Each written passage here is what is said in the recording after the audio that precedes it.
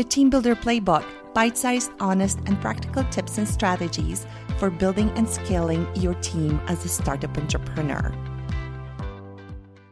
Hello and welcome to the new decade and to 2020. This is Lisa Kostova and I'm so excited to chat with you guys today about experimentation. You see, I'm entering this decade with this mindset of I've got to try a bunch of things. I'm so excited. I am like a creator in a pot of clay, my arms deep into the clay and just experimenting, creating. There's so much creation energy available. And in a future episode, when we talk about kind of the system that I use as one of my tools, astrology, we can go into some depth about why that is so. In the meantime, what I wanted to present to you guys today is a discussion, a conversation about the importance of overcoming a fear of failure as an essential tool for building great businesses and building amazing teams. And that really comes down to developing an experimentation mindset. Story time. So when I worked at Zynga, which was my first real introduction to working at a tech startup and at a super fast growing place in technology, I was introduced to the concept that Facebook first developed in Silicon Valley, and that is fail as fast as you can and as often as you can. So when I was working on Farmville, which was a very dynamic game, at its peak, it was serving over 30 million people daily. When we were working on that product, it was so crazy fast. We had to turn around features and product functionalities on a weekly cycle. So at any point in the week, there were 3 things that were going on minimum. You had all the past week's experiments that you were monitoring and learning from. Then you were writing or coding and embedding this week's experiments and launching them. And then you were also writing and making plans for the future several weeks worth of features and functionalities. So let's say life was really, really busy. But what made it super exciting for me was that despite the huge amounts of stress, what was really fun was being in an environment when we were launching a ton of things every day, all the time. And then we would sit back and watch the analytics and figure out what was working, what wasn't. And the fun part came from the fact that we would have these hypotheses, but most of the time, more than half of the time, we would be wrong. We would be flat out wrong. And what we thought would work wouldn't. And what we didn't really pay attention to was something that we may have put in as a last minute addition or why not? This is fun, actually ended up working a lot better. So I'll give you an example. I remember the day when we were launching several important features and I was developing 2 of them. So Farmville at its height was a Facebook-based game. So you were playing on a game board on your Facebook app, and the game board was small. And if you wanted to put more things on it, it was a decorative game. So you would grow crops, maybe you would buy some animals, you would get animals and gifts from your friends that you could place on the farm. So you could have homes, you could have different farm structures, you could have different types of animals, you could have different trees, different crops, decorative items. At some point there were pets, etc. So when you were an active user of the game, a big problem you would have is you would start running out of room. So periodically we would offer expansions. That means you would pay a little bit of currency, the type of currency that you would actually have to buy with real money. We had dual currency. That's a topic for another time. So you as a user would buy, extra farmland for a bit of currency, and then you would be able to hoard more things and put more animals and plants on your farm. So we were launching expansion. And at the same time, we were launching one of the structures that was kind of like a buildable. We called it a buildable. It became a staple in Zynga's playbook later. It was a horse stable at that time. We had launched a dairy barn before that I had worked on. The horse stable was a building that you would put in, and it would come with some horses. But the new thing that we did was that it would be composed of 25 parts. And the way that you would get the parts is you would get them as gifts from your friends. And conversely, you would be able to give them as gifts to your friends. So initially, we weren't planning on having any of this be available for purchase. Just these parts would be like a viral mechanic for people to do a lot of gifting, which of course brought a lot of traffic on the app, and daily traffic and daily users were our biggest metric, and that which we were optimizing for.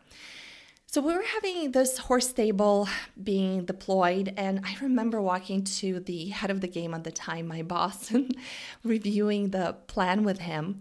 And he was a former eBay guy, had done a lot of retail. And so he said, Lisa, why don't we put these parts in the marketplace? It couldn't hurt, right? We could just learn what's going on and how people use them. Sure, let's do it. So how much shall we put them down for? Okay, well, $1 a piece. Okay, let's do $1 a piece. And we literally thought, our hypothesis was that these 25 pieces, that people would start gifting them to each other. And then at some point, maybe they were missing a piece or two and they would go and buy it. So we had in our plans and our projections a little bit of a revenue boost, but not too much. A lot of the hopes and a lot of the revenue projections lay with the expansion, which was being released at the same time because of how well expansions had done in the past. Anytime we'd released an expansion, the first day we would get hundreds of thousands of dollars in revenue just from that one thing. The features launch, they go out into the wild, they get part of the game, and I'm starting to watch the revenue metric, the real-time purchases in Farmville, and the thing just blows up. It skyrockets. It just goes so much higher than anything we've expected before. And at that time, I think we've only had 1 or 2 days where we broke $1 million in revenue in one day. And within the first half an hour, I knew we were going to break that milestone and get even more. And so now I'm going down into the data to dig further and see where the money's coming from.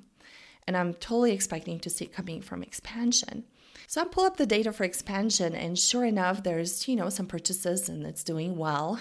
I had previously hypothesized that it was going to do very well because I had price tested it. I had placed it on the marketplace and had given it 3 or 4 different price points, maybe even 5 on a percentage of our users. And what I found was a vertical demand curve. In other words, no matter how high the price was within that range, the same percentage of people would click purchase thinking that they would buy it. So we had launched it at a price, I think that was 50% higher than the highest price I tested. So it was quite expensive, and we were getting nice revenue from it. But it was probably just over 100,000 for that day. It wasn't that much. At the same time, what was really blowing up the revenue numbers were the parts, all the different 5 parts to make the horse stable. And it turns out some people were just so excited about this new building, this new feature in the game, that they wanted to have it right then and there. So they went and just bought it for $25, bought all the parts, didn't wait to be gifted, didn't wait to collect them. It was just, give me the horse stable. I want it. It's mine. $25, done.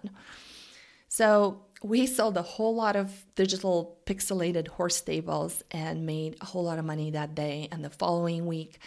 And that catapulted the horse stable as one of the key concepts in the Zynga playbook of features, of functionalities that made money.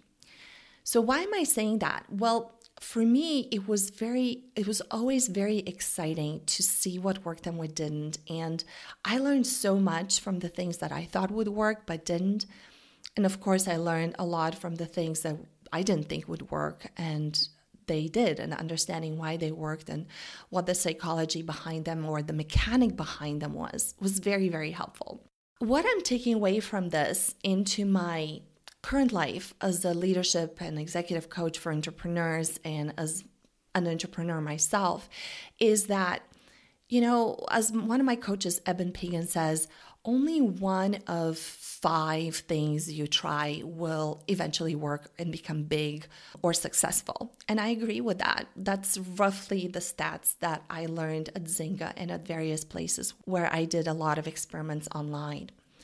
So given that only, 20% of what you try will work, the key is to try as many things as possible in your life, in your business, in your relationships. We'll talk about that in a second. But really it is deploying a lot of things that are going to give you information. Because feedback is important if you're looking to build something. Feedback is key. And feedback, by the law of the average, will come 80% of the time from failures. So you need to fail your way to success. What I'm doing now, for example, this podcast is an experiment, you guys. So is a workshop I'm doing in Portland next week and the week after. That is talking to entrepreneurs in a co-working facility about building teams and expensive mistakes when building and hiring. I'm also doing another live workshop in Southern California at the end of the month, and that one is targeted more around planning for 2020, 2021, and builds on different concepts that I'm seeing in the world of personal development as it relates to astrology. So I'm deploying all of these experiments, and a lot of them have very new components. For example, one of the workshops I'm also doing as an affiliate program. So I've spun off affiliate links for some of my friends, entrepreneurs, to market. What else am I trying that's new? Oh, yeah, I offered a live streaming option because I wanted to see how to figure that one out and to see what happens, even if it's just like a couple of people going on a live stream. That's going to give me a lot of data and a lot of information. Obviously, I'm recording the content so I can then experiment with repurposing it and putting it up for sale. So there's a lot of experiments that I'm doing in my business, and I'm fully consciously aware that probably about 20% of them only will work out, and 80% of them will be failures. But here's the important distinction I want you guys to get. Each failure contains with itself an important lesson. And if we don't personalize the failure by saying, oh, I'm bad, I don't deserve, I'm not worthy, nobody wanted to come to my workshop, only X number of people signed up, this is never going to work. If we end up personalizing it like that, that's the real failure, because we failed to see what the takeaway was. So with that in mind, this next segment of the podcast, I love this one. I'm experimenting with it. Let me know what you think. Is what kind of bias is this? What kind of bias? I'm reading lots of books about biases, both in the investment world as well as in the personal development and entrepreneurship fields. There's a lot of biases that we as human beings use as lenses to view reality and interpret interpret results. So what kind of bias is this? I think it is a sunk cost fallacy. A sunk cost fallacy says that, well, I've invested money, time, effort in this project. It's not going as I expect it to be going. So I should just try harder. I should protect the investment that I've already made and just double down and do whatever is possible to make it work. And you end up throwing good money after bad.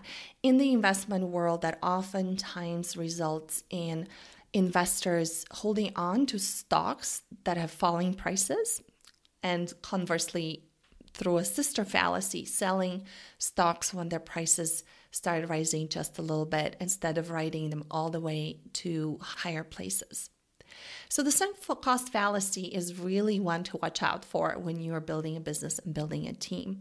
As my favorite coach so far, I'm studying with him in his coaching program right now, Eben Pagan and his wife, Annie.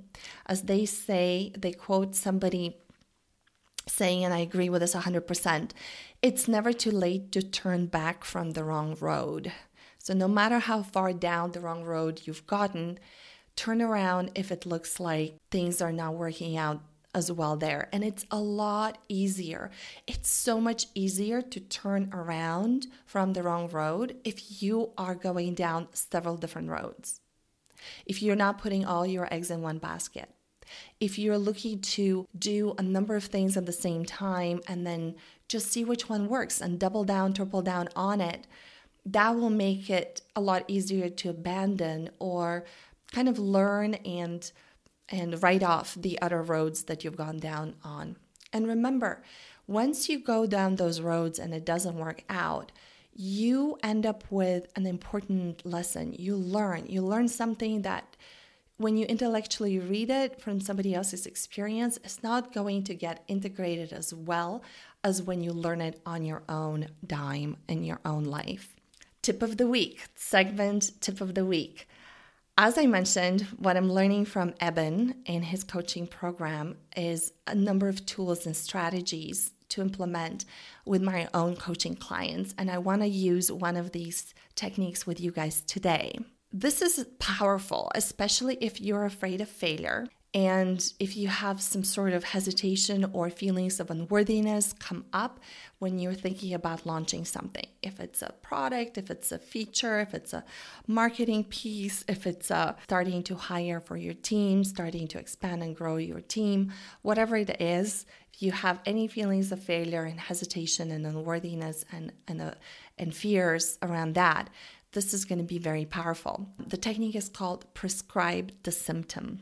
What I want you to do if you have those feelings is pick 3 areas in your life that are of low consequence. Perhaps doing like a habitual thing around your house, or waking up at certain times, or doing something that's going to be a low consequence if you get it wrong. So for example, if one of your fears is fear of public speaking, maybe you go in front of a group of friends or group of people at work and you consciously flop what you were going to say and you make a mistake and you just see what that feels like. Pick one of these areas or all 3 and give yourself the goal of failing 3 or 5 or even 10 times in the coming week in that area. So for example, if it's, I don't want to call and ask for a favor from a friend or family member, then perhaps you call 3 friends and you ask for that favor, or you ask them for something and you just fully accept that they'll say no or it's not going to work, and see what you learn. Just experience failure intentionally. Once you do that, write to me or put a comment in the podcast section and go and celebrate. And after you celebrate, realize what you've learned. Because as we said, failure is feedback and feedback is information. Now, how can you apply the strategy in building teams? So the experimentation mindset needs to be modified for relationships, because relationships are, they're not just little experiments. These are people and they are important to your life. And so you don't want to end up treating people like disposable napkins, of course. The way I see it is you can apply experimentation in 2 distinct areas when it comes to relationships, whether relationships in your business or in your personal life. The first is before committing or hiring someone or getting in a relationship with somebody. So that period of dating or of interviewing, of talking to and vetting people, go and talk to and vet as many people as possible with the express understanding that at least 4 out of the 5 are not going to be a great fit. You'll need to talk to them still, and you probably need to invest some time in getting to know them. So that's going to be your investment in the experiment. The second area in relationships where you can apply the experimentation mindset is experimenting what works and what doesn't in the way that you behave in the relationship. So this is a deep one and a big one. It is my belief that we influence the relationship as being part of the relationship a lot more than our society conditions us to believe. So we have a lot more leverage and control over the way a relationship works. And that is because our conditioning says there's something wrong with the other person is not doing XYZ, they need to change, and then I'll be happy. Well, that essentially gives all your power away to the other person. Whereas if you see yourself as an important custodian of the relationship, you have a lot of agency over that unit, the unit of relationships. And just as people have different love languages in your personal relationships, so they do have different love languages in teams. Different coaching methodologies work for different people. People are motivated by different things. For example, maybe one of your team members is more motivated by being heard and seeing that you care for them than by a challenge or you putting a lot of pressure on them. We'll spend more time on this in future episodes, but for now, remember, feedback is information, and you can always simply shift from a way that doesn't work to a way that works. So if you have a team member who you feel is not performing, experiment with different ways to motivate them. Experiment what really works for them. What is their motivation language? What do they value? And as you experiment, you'll see that maybe you'll try 3 or 4 things. Maybe the 4th or the 5th thing works, and it really works, and then it just works so well that you take the relationship and their performance, the performance of the person, if that's a team member, to a whole new level. As we said, first you need the data, the feedback, and that only comes from experimentation. That's it for now. If you're enjoying the show, please hit subscribe. It is so important in the early stages of a podcast to have subscribers. And so I would love it if you're enjoying the show, if you're getting value from it, if you share it with your friends, if you leave me a review, and if you subscribe. I'll see you on the next episode.